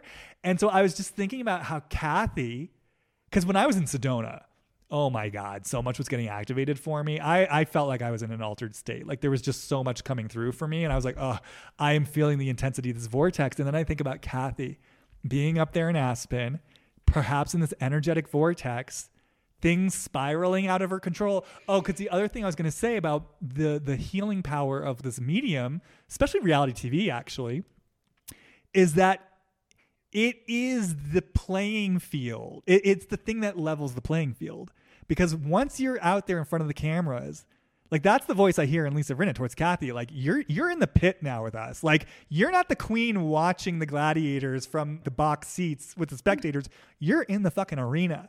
And guess what? The camera doesn't lie, baby. So guess what? I get to poke you and I get to drink 818 tequila. You're on camera. Deal with it. Action. Right? So that's maybe the destructive version of it. But like we're talking about, there's this kind of higher self version of it, which is the playing field gets leveled, things get shored up. This is for everyone to see. And so it's just interesting to me from like Kathy's perspective of a life path, a soul's journey. Here she is in this energy vortex. She's on camera. She's out there for the world. She's like, her nightmare is coming true. Her defenses are getting dismantled. People are not doing her bidding. And it takes her into that rage that she herself says, you've known me for 30 years. I never go into this. And to me, just as I was thinking about it, I was like, I feel like Kathy, she went into the vortex, and I felt like it held up a mirror, and there's an opportunity here. I mean, Rinna's kind of saying this in her mean-spirited way. There's an opportunity here for you to look at what happened and to deal with it. Now, whether she does or not, it's another story, but just piggyback on what you said, it's all here, right? Like the invitation into knowing more about myself and my feelings and where they come from, the Hollywood of it all, my family, my defenses, what my soul wants. It's like all here, right?